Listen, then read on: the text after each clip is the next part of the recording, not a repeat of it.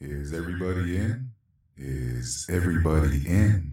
The podcast is about to begin. Graveyard Grumbler Podcast. Hello, everyone, and welcome to episode 102 of the Graveyard Grumbler Podcast. I'm your host, Tino Romero Jr., a.k.a. the Graveyard Grumbler. Today's episode is about another serial killer. I've been hooked on the cold case, unsolved mysteries, and serial killers the last few days. I've been watching a lot of documentaries. I've been watching and reading a lot of news articles from the past, and I'm just hooked. I hate to admit it. I fell into the trap. I never thought I'd fall into it, but unfortunately I did. So now you guys your guys' ears have to be tainted and flooded with the information that I've been reading about. And I just had to share this one. This one was particularly eerie, gruesome, and it's just fucked up all around. I have a very special treat at the end of the episode, so please do not get out of the show until you hear the final goodbye. This is the end, the ending credit song. Okay? So let's go ahead and get started. Today's episode is about Shaun Grate. Who is Shaun Grate, you ask? Some people might know, some people might know. I didn't know about this guy. But again, I just dipped into the serial killer field just a few weeks ago. So who is Shaun Grate? Shaun Michael Grate was born in Marion, Ohio on August 8th, 1976 to Terry Grate and Teresa McFarland.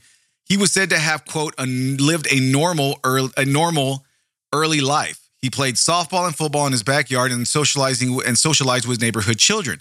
Not very different. You live in a nice little hood. You want to socialize, play some football, softball. Why not? You know, that's what I grew up playing baseball and talking to neighborhood kids, and I grew up just fine.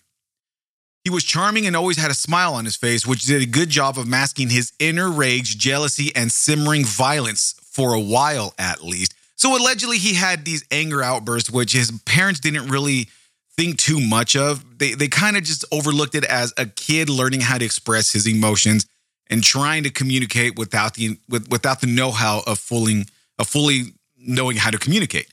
Now, for all my mental health peeps out there, we know that that's a red flag. Again, I worked in mental health for a shitload of time. I was an intake coordinator at a mental health hospital for years and years and years, and I met individuals like this, not children. I'm talking about grown-ass adults who had fits of rage, jealousy, and was simmering with violence. I mean, hell, one of my good buddies was attacked. I mean, well, he was also on cocaine, but this guy was just one of the nicest people ever. Real nice individual. No one ever perceived him as a threat. I mean, he was a huge guy. This dude was like 6 foot something, like almost 300 pounds. This was a big boy. And unfortunately, my buddy was attacked by him one day when he was just not in his right mind. And I'm not talking about mentally. I'm talking about he altered his mind with some narcotics. However, the point is that this guy was so nice, no one thought anything, and so we thought it was just another day at the office. But again, this guy had a lot of inner rage that just needed a little help coming out. So with this guy, Shaun Grate, his parents figured the same thing. Oh, he's just a kid. It's not a big deal. This is how he expresses himself, and eventually he'll grow out of it. Isn't that what a lot of parents say? He'll grow out of it, right? His mother met Terry Grate following an abusive marriage she had ended in 1972 with a man named Edward Meadows, whom she had married at 14 years old. She gave birth to one child, Barbara Charter, in 1969. So 14 years old to marry someone. We don't know. I don't know the exact age of Edward Meadows. I don't know how old he was when she married. I'm assuming he was a little older than she was. So I'm pretty sure that's all kinds of bad just to begin with. I mean, it sounds like his mother had some issues that were unresolved, and so therefore looked for whatever comfort she turned to and was received. Terry and Teresa had met at a bar called Baja Boats, where she worked as a dancer, and married in 1974. That marriage produced two more children, Jason in 1974 and Shaun in 1976. Barbara described the marriage as off and on and claimed that her mother was neglectful to the children, leaving Shaun hungry on at least one occasion as a toddler, and that she would, quote, go out a lot and party with her friends and would not see her until Sunday night, end quote. You know, that's kind of shitty that a mother do you think about it? You're married at 14 years old, and then you have this adult life. You don't have many responsibilities, but in your mind you don't. But in reality, you have kids, and you need to have the knowledge of knowing that you're responsible for the well-being and the safety of these children. But according to her daughter, the mother would go out, party, and just be gone for days on end. I mean, what is a kid supposed to do? It's kind of hard to know what your food is and where you're going to be. And I mean, it's not fair for a little child to raise her brothers and sisters. I'm all too familiar with that scenario. Not personally, as far as my siblings go, but I know people who repeatedly have said that as children, they had to raise their siblings. I mean, I know one person who actually dropped out of school because it was just impossible for her to be the mom of the house while her mom was gone and raise her siblings properly. She just had to give one up, and unfortunately, school suffered. In school, Great was said to have had many problems and was held back for kindergarten and the first grade of his education. Despite these problems, he was said to be very charming and amicable with a former friend of his stating that, quote, all the girls like Sean, end quote. 2 days before Sean's 6th birthday, his parents divorced on August 6, 1982. So when you're held back in kindergarten and then again in the first grade, there's all kinds of red flags that should be held up. No child, unless the kid just did not show up to school at all, should never be held back in kindergarten, let alone first grade. You know, it's all you're doing is learning the basics of education. You're learning how to communicate, learning your shapes, learning your alphabets. You're learning just a lot of basic things. You should not be held back. This should have been immediate red flags. However, we're talking about the 70s and the 80s, early 80s when all this occurred. I mean, or I'm thinking about, late 70s when all this occurred. No one's going to really know what the red flags would mean later on in life. Now that we have evolved in mental health and psychiatric evaluation, of course, these are going to be huge red flags, especially coming from the troubled household that he came in. Again, I have mentioned it and said it several times.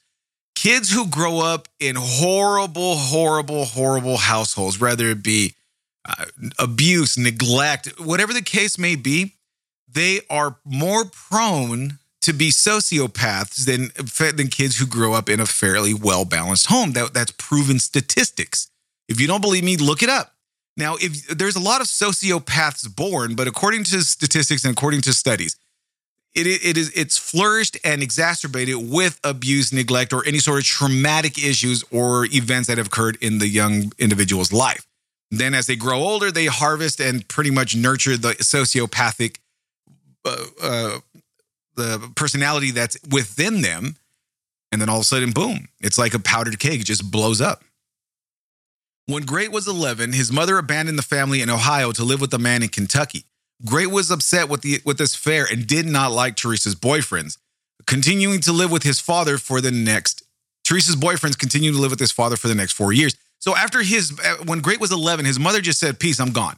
Heading out to leaving Ohio and living with a man in Kentucky of all states. Great was upset with this affair, which obviously, why wouldn't you be? I mean, this is your mom, your mommy dearest, and she's just abandoning you. She pieced out to go live with a boyfriend.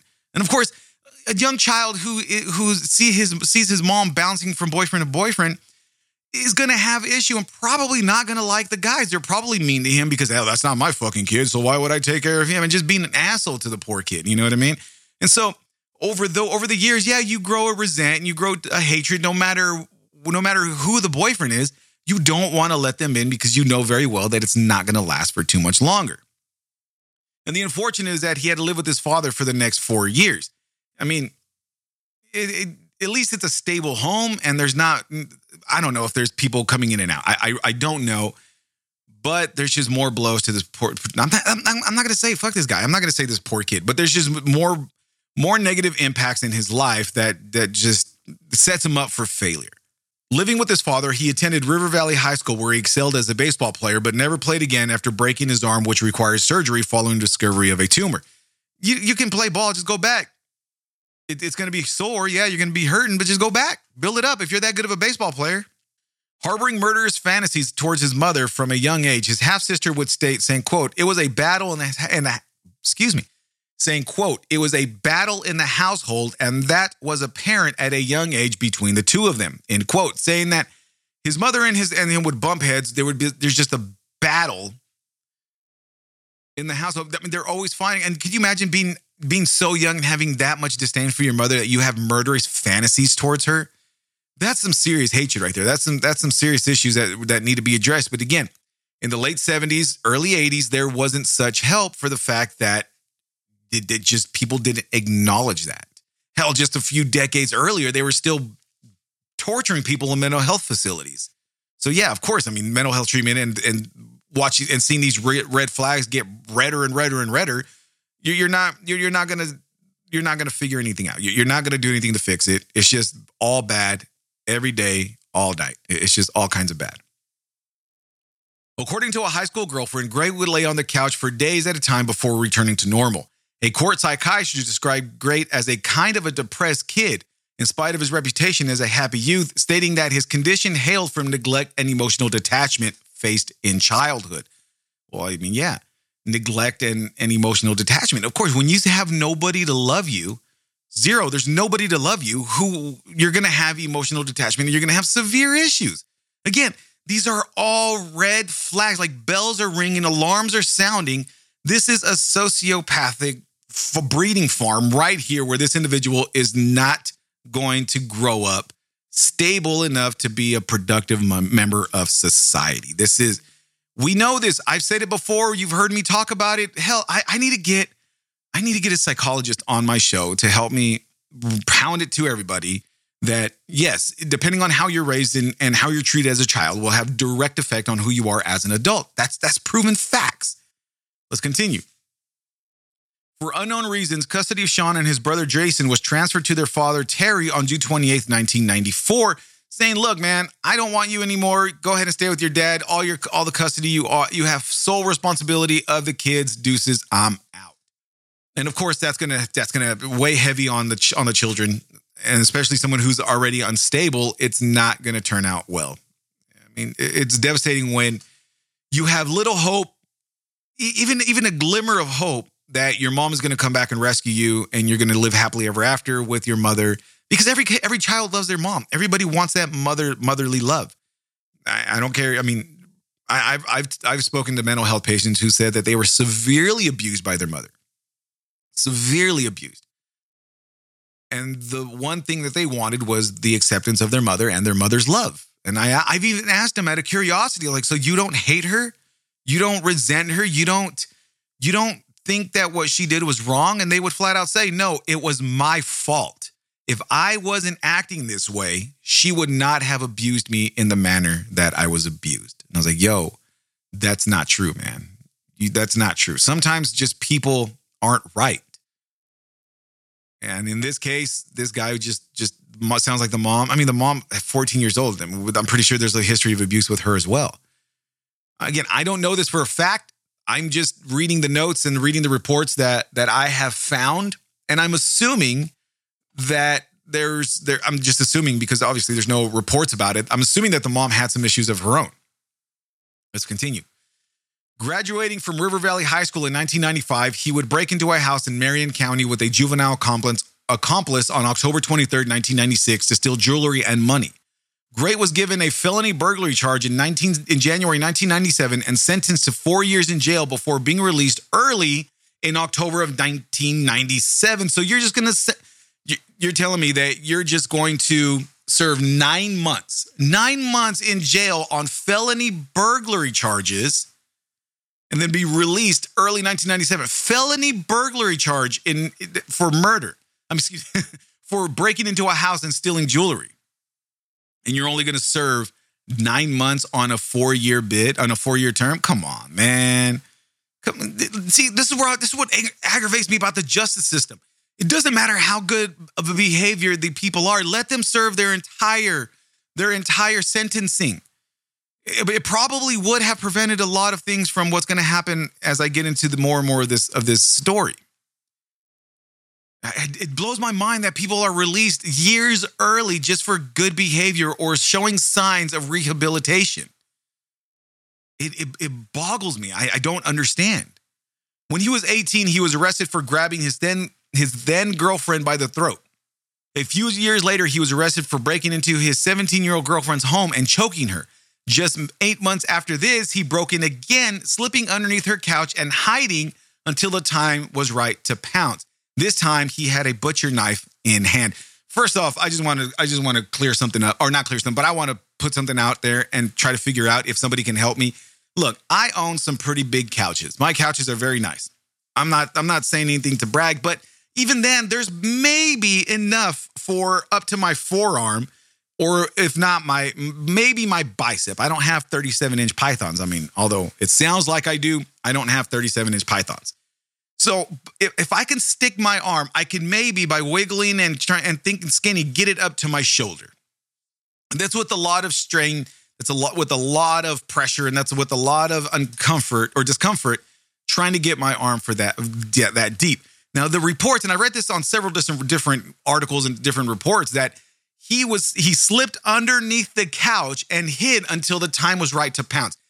Okay, now, if this boy isn't like a fucking spaghetti noodle or angel hair pasta, how in the hell did this fool slide under the couch and not be seen?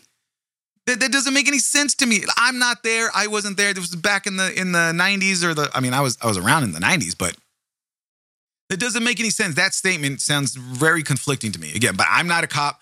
I wasn't there, so I can't determine for sure. I'm just going off of the reports that I'm reading. But has anybody slipped under your couch? If you hid under your couch, let me know in the comments. Graveyard Grumbler Podcast on Instagram, Graveyard Grumbler Podcast on Podbean, or you can just email me, graveyardgrumbler@mail.com. Again, graveyardgrumbler@mail.com. I want to know, has any one of my listeners been able to hide underneath their couch or a couch in general? So let's get into his dating and his married life. Obviously, we've touched base on his early childhood. So we're going to start getting into as he progresses older in life. And of course, we know off of experience in previous episodes that I've covered, it usually doesn't get better, right? Right. Still, Sean Gray's charm and apparent friendliness were welcoming to women, and he went on to have 3 children with 3 different women. His ex-wife, Amber Nicole Bauman, however, recalls him saying, quote, "If I can't see my daughter, no one will," end quote. What I don't understand is, why wasn't that reported? Why wasn't that seen? And I'm pretty sure there was some sort of abuse, and there's some sort of issues in that relationship. I'm not saying it was a marriage, because it didn't say that they were married. It just says that he had children from 3 different women. But if somebody made that statement saying, "If I can't see my daughter, no one will," then that's assuming that he's going to kill his kid. That would be an immediate red flag, and I personally would have filed a police report and sent it into the police. I mean, am I wrong? Tell me if I'm wrong. If that was an overreaction on my part, or if you think I'm overreacting, let me know. But I don't. I think that if someone makes a credible threat, you can see it in someone's eyes. You can hear it in someone's tone of voice if they're serious or not. I think that would have been one of those things that you need to report it immediately. Eventually, he moved on and began dating Christina Hildreth. The pair were happy and content in the beginning, but Gray couldn't hide his true colors for long. Not only did he become violent, controlling, and jealous, he would also show signs of being cold and indifferent towards his confused girlfriend. That has to be rough. I mean, golly, how good of a con artist, and how good, or how well balanced, or not balanced, but how well, I can't even think of the word, but being able to hide those 2 signs, being able to keep it at bay for long enough to gain the trust, learn how to manipulate these women, and then boom, just like a fucking flick of the light, it's over. Once, Gray beat his partner in the face multiple times and grabbed her tightly by the throat. Notable, since strangulation was Gray's preferred method of murder. Gray was arrested for the attack and jailed for 180 days. Only for 180 days. He beat his partner in the face, punched the fuck out of her face, choked her. It says grabbed her tightly by the throat. No, he fucking choked her. And out of all that, considering his previous felony charge, it didn't have to do with assault, but at the same time, he still had a felony charge on his record. And he only got 180 days for choking and beating his wife. Or his partner. It doesn't specifically say his wife. It says his partner. Only 180 days. Our justice system is flawed. Severely flawed. And I scream that every single time I read shit like this. It wasn't just romantic relationships he struggled with. When Gray asked his friend for a loan, which was declined, he sent his former pal a chilling text saying, quote, "Meet the other me," end quote. Look, man, I love my friends. My friends know me, especially my OG, double OG, long-term friends that I've known for 10 plus years. I have only a handful. Only a handful. But if they ever sent me a text like that saying, "Meet the other me," I'm like, look, man, you tell me the date, you tell me the time, and you tell me the location, and I will be there so you can catch these paws. I have 2 hands, and they're rated Y for you. You know what I mean? You're not gonna threaten me like that. I mean, meet the other me because I'm not gonna give you money. Get the fuck out of here. Come on now, boy. I tell you. I think I'm gonna make shirts with that saying. I think I'm gonna make shirts that say "Boy, I tell you" on the back of it with my Graveyard Grumbler logo. I need to find some. If anybody knows a good place to make shirts, let me know. Side note. Let's continue. After this, Great floated around the city of Mansfield, hopping from woman to woman, taking advantage of their kind natures and offerings of goodwill. Instead of holding down a job, Great saw women as opportunities. What a fucking bum. Instead of holding down a job, he would rather manipulate and rob women for what they barely had. If not, they were trying to be kind and help this individual. And instead, he exploited them and fucking robbed them pretty much. So let's get into the part that everyone is wondering about. Let's get into the victims and the murderers. I mean, I told you he was a serial killer, so obviously with serial killers comes victims and murderers. Around this time, he met his first 2 victims, Rebecca Lacey and Candace Cunningham. Rebecca was a sex worker, and her body was found on March 2015. Her death was ruled an overdose, but her untimely death was far from accidental. Great says he strangled her after she stole $4 from his place of work. $4. Look, I used to slang some dope. All right. I was with the Scourge of the Earth for a time in my senior year. But I never wanted to rough somebody up for $4 measly. $4 measly? Come on now, man. You can get $4 by collecting cans. Get the fuck out of here with that. Murdered a woman for $4. Shut up.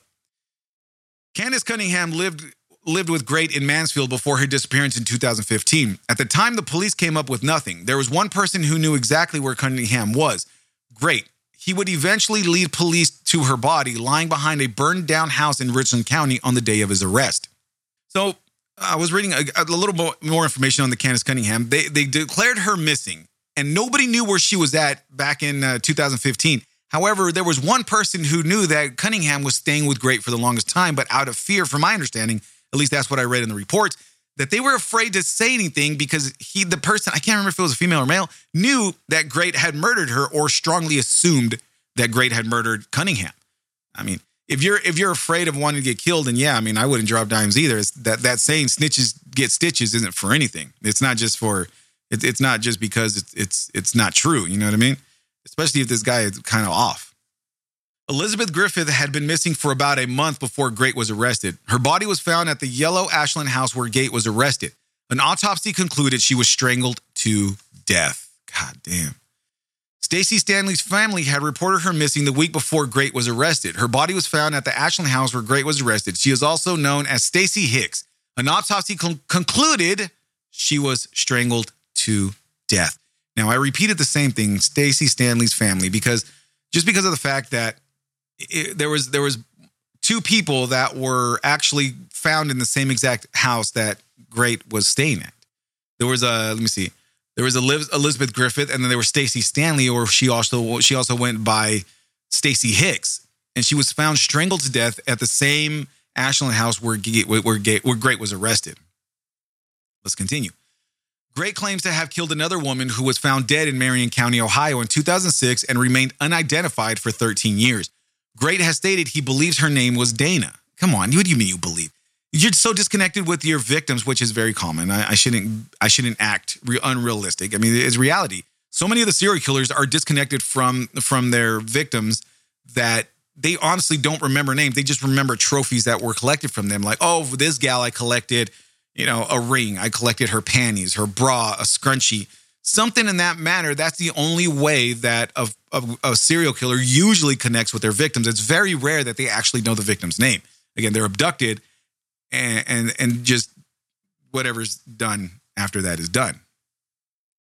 In January 2018, isotope analysis indicated she was likely from the southern United States. The victim was identified in June 2019 by the DNA Doe Project as Dana Nicole Lowry, 23 of Minden, Louisiana.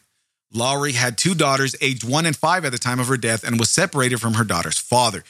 So this gal was missing for a long time. Nobody knew who she was. Come to find out, when they finally identified who this young woman was, she had 2 daughters, one age and one 5. Could you imagine losing your mom in such a brutal way? That's insane to me. It's crazy to me. Grade's violence and depravity were to be turned up a notch with his next victim. Her name has not been identified by police, who referred to her as Jane Doe. Doe knew Grade as she played badminton with him around her apartment complex, but once Grade had gained her trust, he switched to the violent monster he'd exposed dozens of other women to. He trapped her in his apartment and forced her to endure days of torture and rape. According to reports, they were reading Bible scriptures, and this gal Jane Doe went to his apartment to finish reading the Bible, and during the process of her reading one of the scriptures, he walks up to her, snatches the book out of her, snatches the Bible out of her hands, and then beats the shit out of her and proceeds to bound her and rape her for several days. With her hands bound and tied to the bed, the woman said she was sexually assaulted, saying, quote, in every way imaginable, end quote. The first night of Doe's captivity, Grate barely slept, giving her no chance to escape. After another day of incessant torture and assaults, Grate eventually passed out. Can you imagine just being raped and beat for so long that the person who's abusing you just finally passes out from exhaustion? I mean, I'm not trying to put horrible images in your head, but just I couldn't. Me personally, just reading this, I read this. I'm sorry, I'm tongue tied. Give me 1 second. All right. So I read over the research that I did several times before actually doing the podcast episode. I was real close on trying to figure out if I was going to do this on my Patreon, because it's a paywall and people understand that once it's on the Patreon, it's a little more graphic than my regular podcast episodes. But I just felt like this one needed to go out. This one needed one of those. It just needed to be put out there. And I mean, I couldn't imagine just being for several days nonstop until your abuser passes out, to be abused in every way imaginable. God, that's insane. His phone was right next to him, going off, but the kidnapper seemed to be in too deep of a sleep to acknowledge the phone ringing beside him. Now, that is a good indication that this guy is exhausted. If your phone is ringing and you are too exhausted to answer the phone. Now, I've been extremely beat and I've been extremely tired, but if I leave my phone on, it's because I know I'm expecting a phone call. I don't usually leave my phone on when I go to sleep. I just don't do that because I don't want to be woken up by a phone call or by text or something. So I just leave it off. But this guy was so exhausted that the phone was ringing, which I'm assuming was on an audible ringtone, and he still didn't wake up. Bash his head in with a Louisville Slugger and get the fuck out of there, lady. Jane Doe saw this as her opportunity to escape, and she reached over her sleeping captor as stealthy as she could to pick up the phone and dial 911, still partially bound. She spoke as quietly as she could to avoid waking Grate up, saying, quote, I've been abducted, she whispered. The operator asked if she could escape, to which she replied that she couldn't because she was scared of waking her attacker up. God damn, can you imagine the fear, the anxiety of being caught, the possibility of being rescued and not being murdered? All those emotions and all those feelings running through your body at one time. And then can you imagine reaching over the very person that you know has been abusing you just to grab the phone so you can reach out for help? Oh my gosh. Boy, I tell you, that's crazy. That's crazy. I mean, I know I keep saying that is crazy, but this case right here, though, I'm telling you, this case caught me by the boo-boos. I was extremely shocked when I read about this case. Suddenly, the quiet woman said, "Oh shit," and the line went quiet for a few minutes. The operator could only guess what might have been happening to the woman stuck in the bedroom with her violent rapist. Oh my, can you imagine the 911 operator? You're trying to get all the information you can so you can send a rescue unit to go rescue her. And then she says, "Oh shit," and the line goes completely quiet. Could you imagine that? Oh my gosh. No, see, I'm getting all worked up and I'm not even involved in it. I'm not even going with it. By the way, the surprise that I have the full 911 call at the end of the show for your listening curiosity.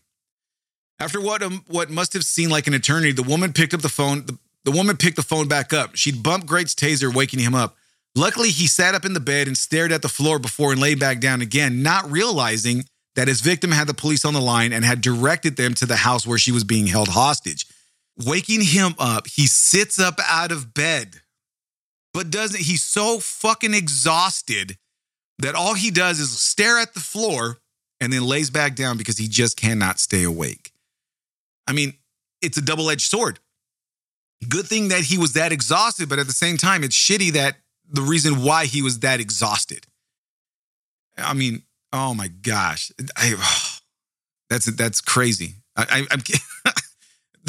actually tongue-tied. I'm pretty dumbfounded right now. I don't really have the words to fully express what I'm thinking other than with an insane amount of explicitives that I can just shoot off because of I'm anxious and I'm not even the one making the call. I'm not even the 911 operator.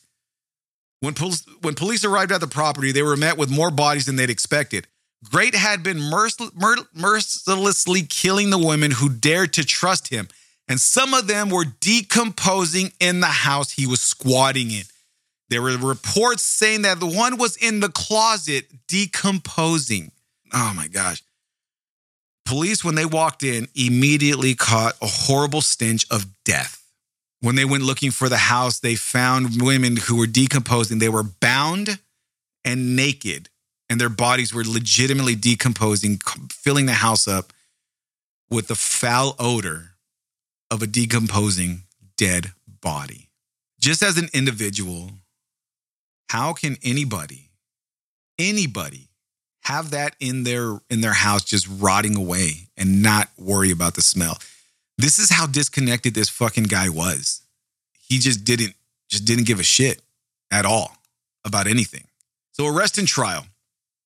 Obviously, he was arrested. I mean, the cops found him in the act of kidnapping and hostage and rape and abuse. I mean, yeah, he was arrested. Great was subsequently arrested and taken in for questioning. The bodies of Stacey Stanley and Elizabeth Griffith were found in the home. Both women had been strangled to death. The twisted web of manipulation and murder that Great had spent most of his adult life weaving was abruptly unraveling. You're working on a missing persons case. You have no idea where they're at. You can't find them.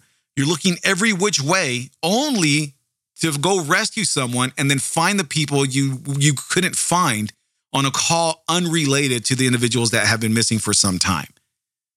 Could you imagine the relief, the anger, the anguish, all kinds of emotions from the family, from law enforcement? Oh, I couldn't imagine. I couldn't imagine walking into the house, smelling the decomposing bodies, seeing this gal bound and beat and raped in every way imaginable. All those, as an officer, I'm pretty sure they needed therapy after that. After his arrest, Great was initially hesitant to give any information to police, often climbing up and being incoherent in his answers. However, under persistent questioning, he confessed his litany of crimes. Great led police to Cunningham's body in a burned house in Richland County. He told police he strangled Rebecca Lacey to death after she stole $4 from him in a bar. He strangled Rebecca Lacey to death after she stole $4 from him in a bar. $4 measly. Great also claims to have killed another woman who was found dead in Marion County in 2007. He told police he thought her name was Dana. The victim was identified in June 2019 via DNA as Dana Nicole Lowry, who was 23 years old. That's the gal that I mentioned earlier who had the child of the ages of 1 and 5 and who lost their mother in a brutal, unnecessary fashion. I mean, you don't lose your mother in any necessary fashion, but that right there, that's the least of it all. Prior to sentencing, Great expressed his fear of facing the death penalty, saying, quote, oh my gosh. Hold on. Give me a second. When I do the research, I just skim through it and I drop it in there and I make my adjustments, adding my own stuff. And I don't fully read it. Maybe I should start. All right, let me start this again. Prior to sentencing, Great expressed his fear of facing the death penalty, saying, quote, "I really would like to stay alive through all this," end quote. He told police officers chillingly. He also said, saying, quote, "I would have loved to have been able to do a lot, but I know I wouldn't have been able to get away with it. I would have loved to have been able to do a lot, but I know I wouldn't have been able to get away with it." This guy right here is off. I mean, he wants to stay alive through the whole thing. He doesn't want to face the death penalty. I'm assuming because he's afraid to die. But at the same time, he's going to say, I wish I could have done a lot more. But I know I wouldn't have been able to get away with it.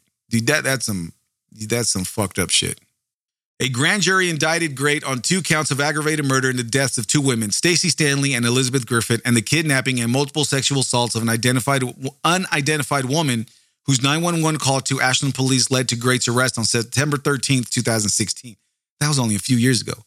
In court documents, her name has been redacted. God damn. She's being referred to as Jane Doe. Great was indicted on 23 counts, all first, second, or third degree felonies. Lesser charges included breaking and entering, burglary, and tampering with evidence. Why even give him that? Just throw the goddamn book at him. Literally grab the book with spikes on it and throw it right at his goddamn face. He doesn't deserve anything but a first direct pass to the death penalty. He brutally murdered and brutally tortured several women. One who was fortunate and unfortunate to get away. I say fortunate because she lived with her life. She got away with her life, and unfortunate because now, for the rest of her remaining years, she has to deal with the PTSD and the memories of being abused for several days. It's a double-edged sword, you know. Should I stay in here and die, or should I stay away and let it mentally torment me for the remaining years of my life? I don't know. Which one would you choose? I don't know. I don't know what I would choose. I honestly don't.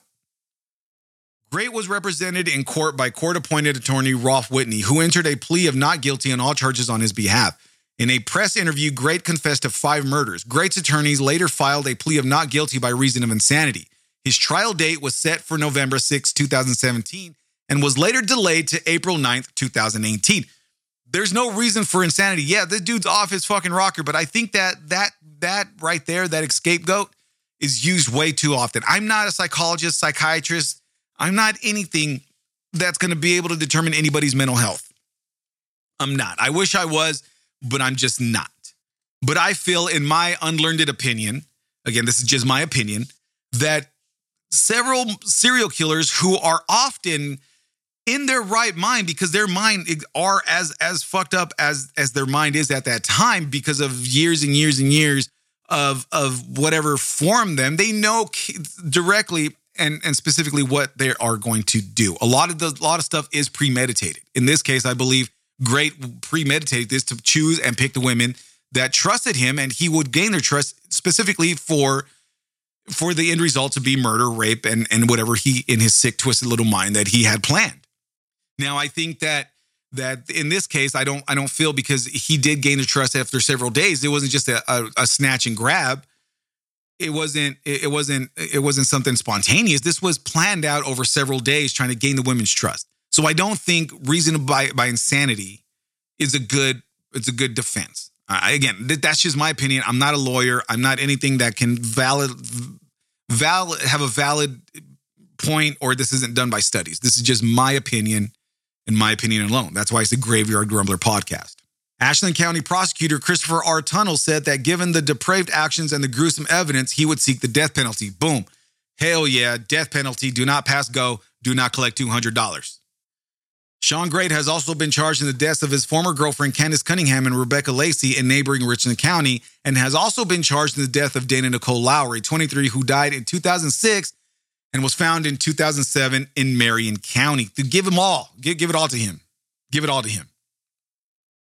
In the second of 2 letters he sent to Cleveland news station WEWS News 5 Cleveland, reporter Megan Hickey Great attributed his motives to saying, quote, government assistance, writing that it took his victims' minds. Part of the note says, quote, They were already dead. Just their bodies were flopping wherever it can flop, but their minds were already dead. The state took their minds.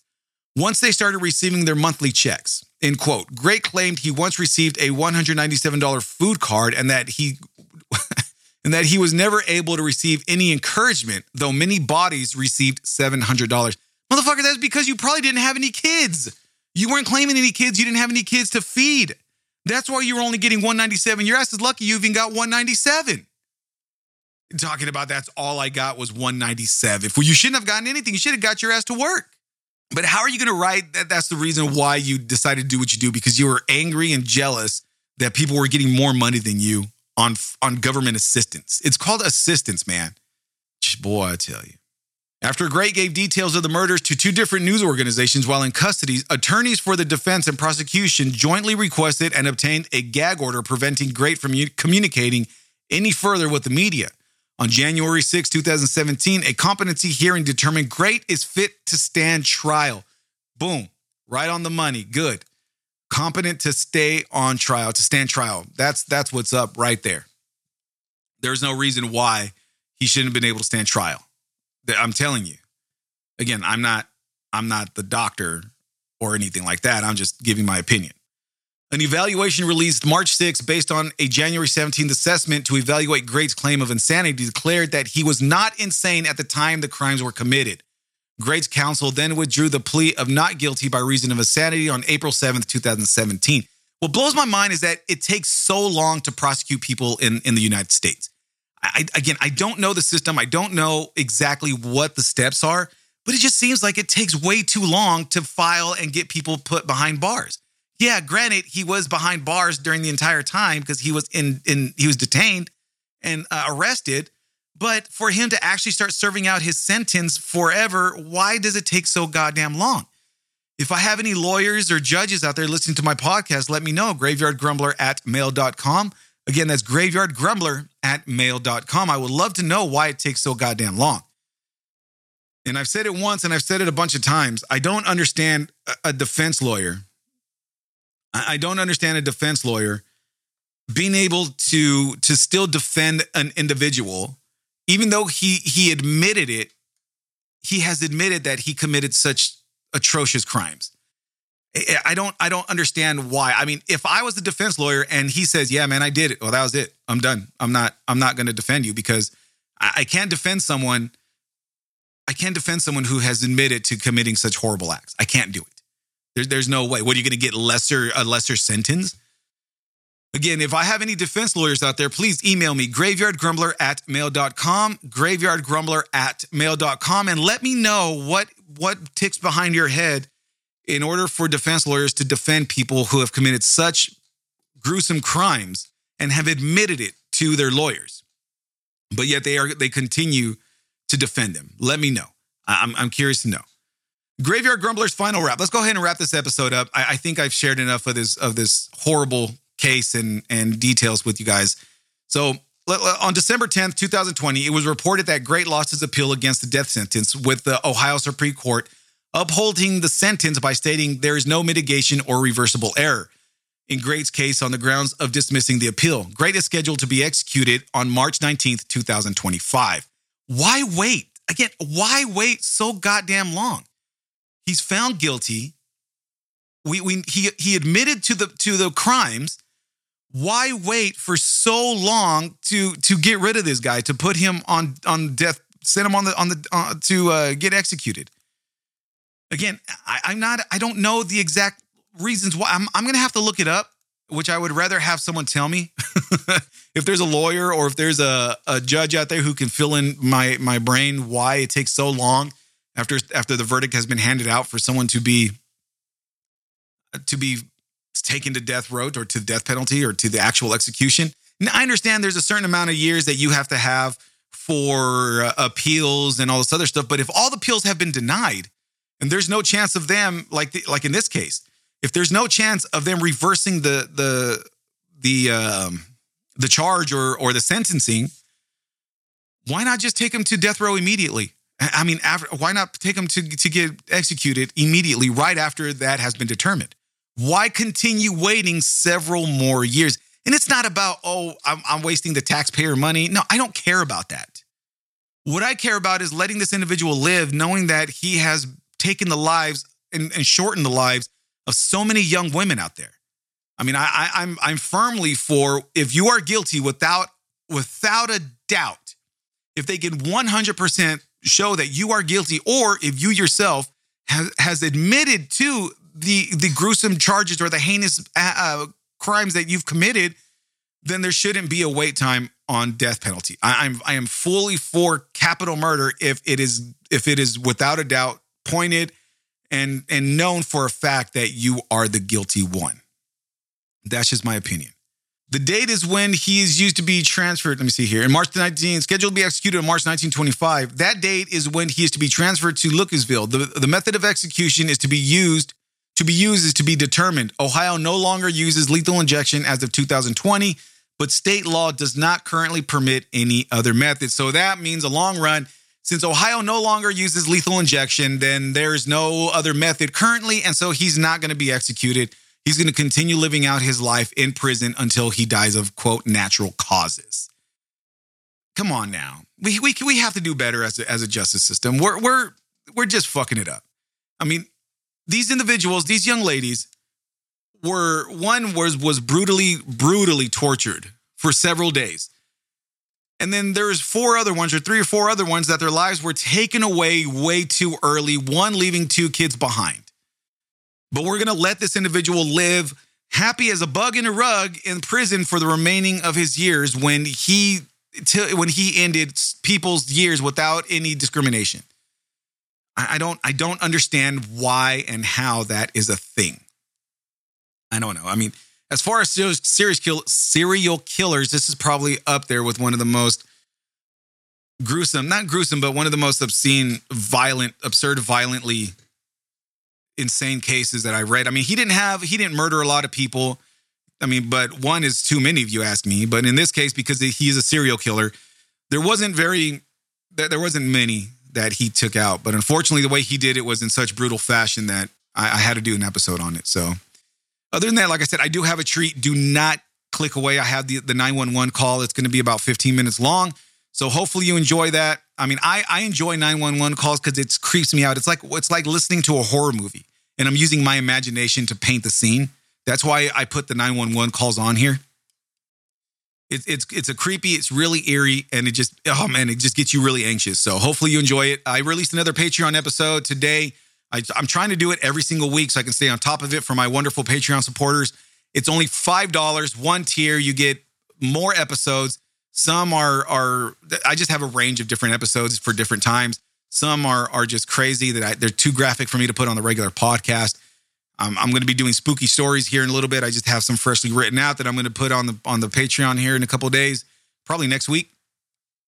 But just go join. $5 forever. I'm never going to change the tier. I have one tier. You get unlimited everything that I put on there. Even when I start getting my merchandise out, everyone on my Patreon is going to have the same exact discounts. I'm not going to have a higher tier, lower tier. No, I know how it is to be strapped for money at times. And I felt that $5 was reasonable. And no matter what, you're going to get great discounts. You're going to get great accommodations. Everything's going to be really nice for the Patreon people because, I mean, if you're paying extra to support me, I'm going to do everything I can in my power to make sure that it's well worth you supporting me. I am honestly working on getting merchandise. Hopefully I can get that soon. But every vendor that I get end up backing out on me, or they want to charge me an exuberant amount just for something that I've looked around and I can't fathom paying that much money for. So I'm working on merchandise. I really am. I promise. I just have to find the right price and the right vendor where they don't kill me on shipping and handling. So other than that, I appreciate everything. Thank you so much for listening. Stay tuned. I have a special treat again. It's going to be the 911 call here. And thank you very much. Again, my Patreon will be in the show notes. And as always, good morning, good day, good night, goodbye.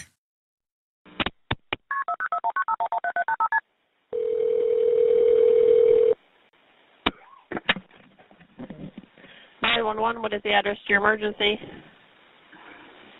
By the 4th Street Laundromat. What is it? 4th Street Laundromat. What's the problem? I've been abducted.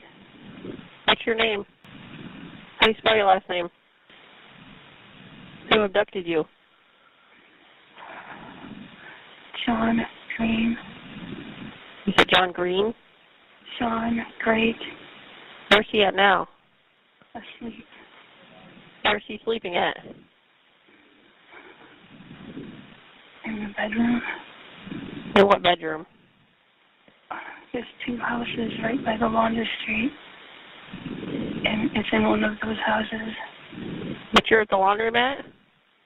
No, I'm in the bedroom with them. What color's the house? Is it Yellow, across? maybe? If I'm looking at the laundromat, which way is it?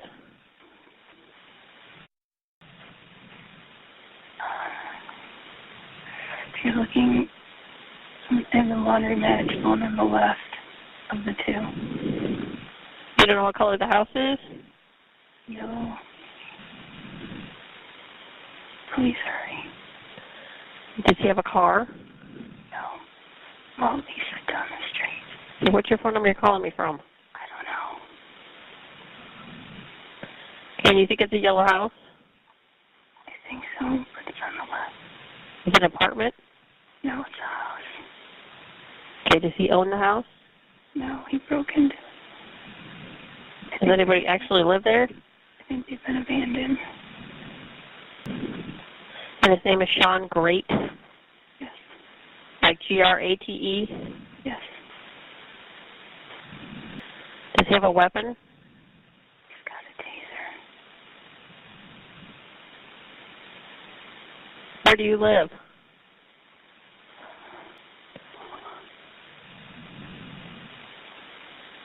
What does he look like? Is he a white male or a black male? White. Is he like 6 foot or is he shorter than that? He's like 6'1", 6'2". Do you know how much he weighs? Probably 175.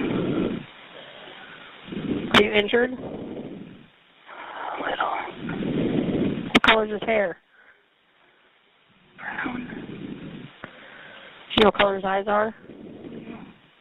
What's he wearing? Nothing right now.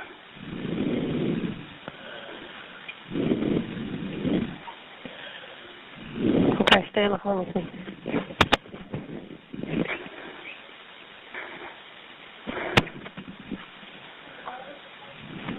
Stay on the line with me, okay?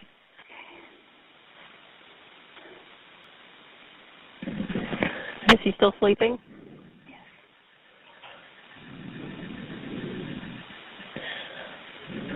Where did he take you from? My apartment. I mean, I was walking with him. You were walking with him? Mm-hmm. Where were you walking to? I had known him for like a month and a half.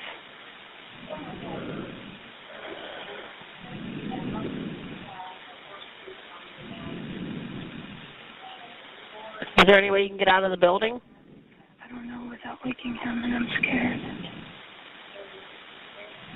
Is there a bathroom in the house? Well, his bedroom is closed, and he made it so it would make noise. And if you told him you had to go to the bathroom, he would do something to you? Yeah, because he had me tied up. So are you tied up now? Well, yeah, but I kind of freed myself.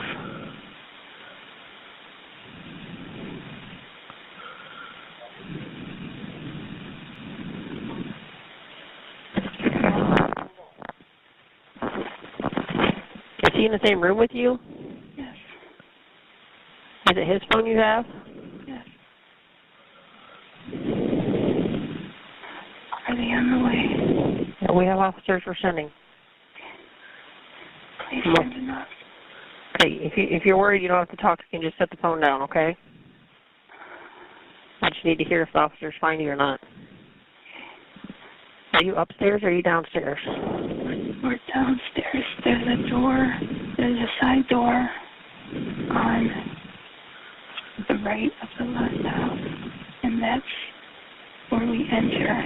Immediately there's a kitchen right there, and then the bedroom is right off from the kitchen.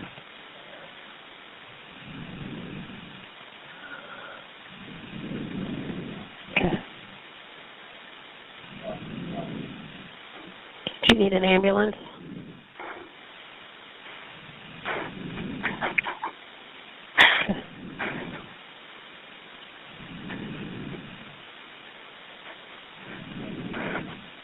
Are you bleeding from anywhere? Not anymore. Where were you bleeding from?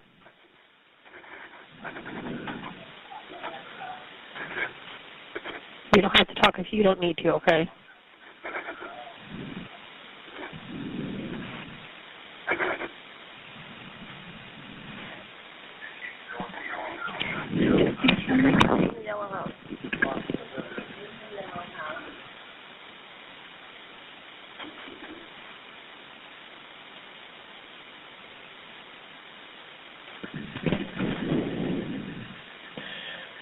Do you know where he lives? No. Oh, shit. Oh, shit. I woke him up. Just set the phone down.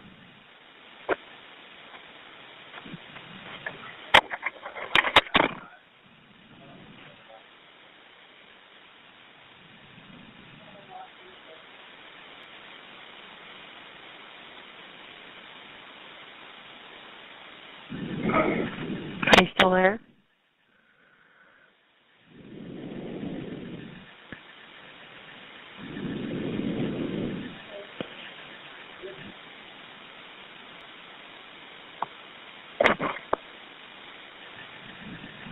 Are you still there? How much longer? You what? How much longer? Do you hear any officers outside? No. Okay, they're in the area.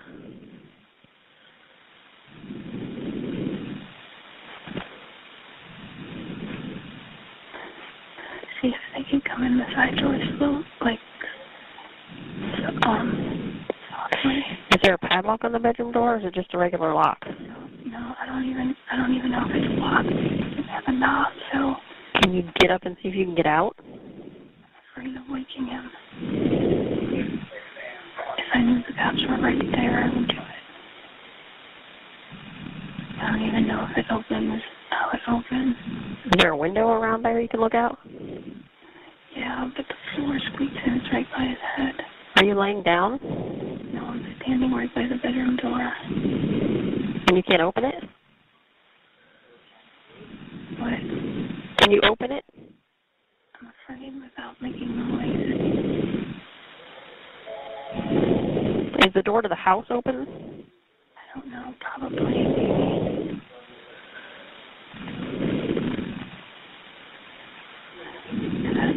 I don't think he has a key, I'm not sure. Because I think he broke in here. Can you see out any window that you're at? They're all curtains shut.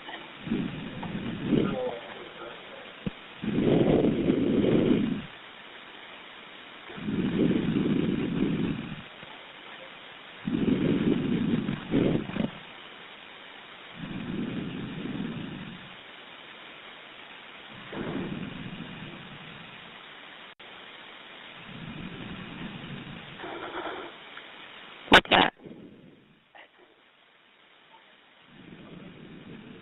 What's that noise? I don't hear anything.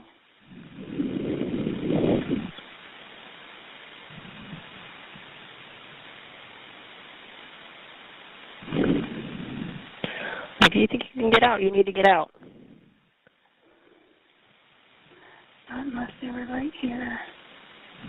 He would hear me, catch me, and he's strong.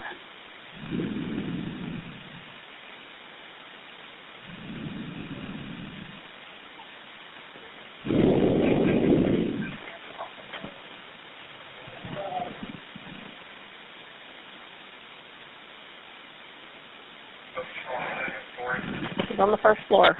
Are you at the house closest to the laundromat or the other one?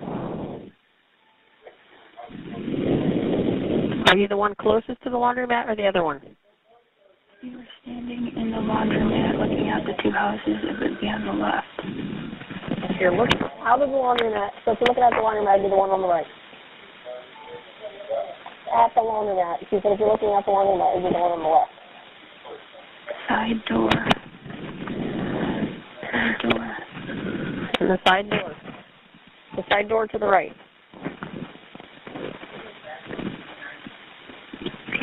hear him. You hear him? Yes, I do. Okay, do you think you can get out?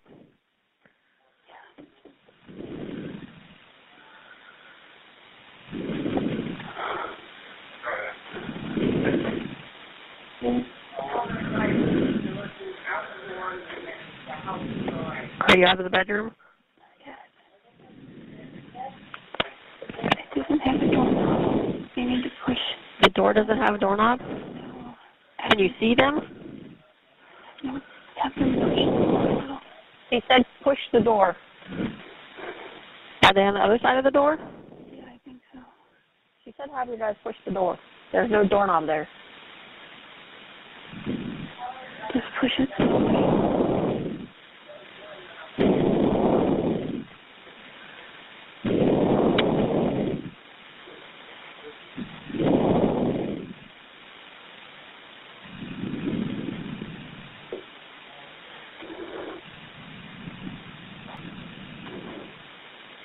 I think no. Can you get out of the bedroom?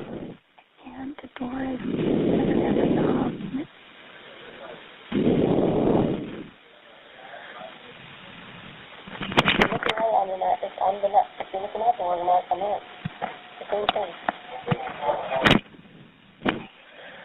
Can you hear anybody right now? I heard the side door open. She heard the side door open.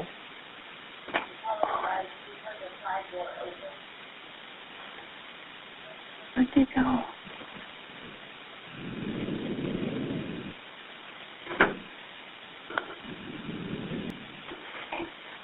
I'm out of the bedroom. You're out? Okay, can you get to the door where you can see out? Huh? Can you get out of the house? It's locked. Are you at the door? Yeah, I am. She's at the door. You're on the door to the right-hand side of the house. Yeah. She's at the door on the right side of the house. She got out of the bedroom.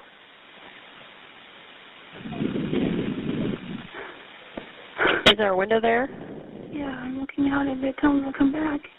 She said, Hurry, hurry. she said to hurry up and come back. Can you? Yeah, they can see me if they It's come locked. to it. The door is locked. No, the bedroom door had no door handle. This one, it's locked. You can't get out. Can you unlock the door at all? Come on out. Hurry up. Get out here. Where is he? Bedroom sleeping. Still sleeping? Yeah. Okay, they have her. He's unarmed. He's unarmed? Yeah. All right. You need to go. Take that.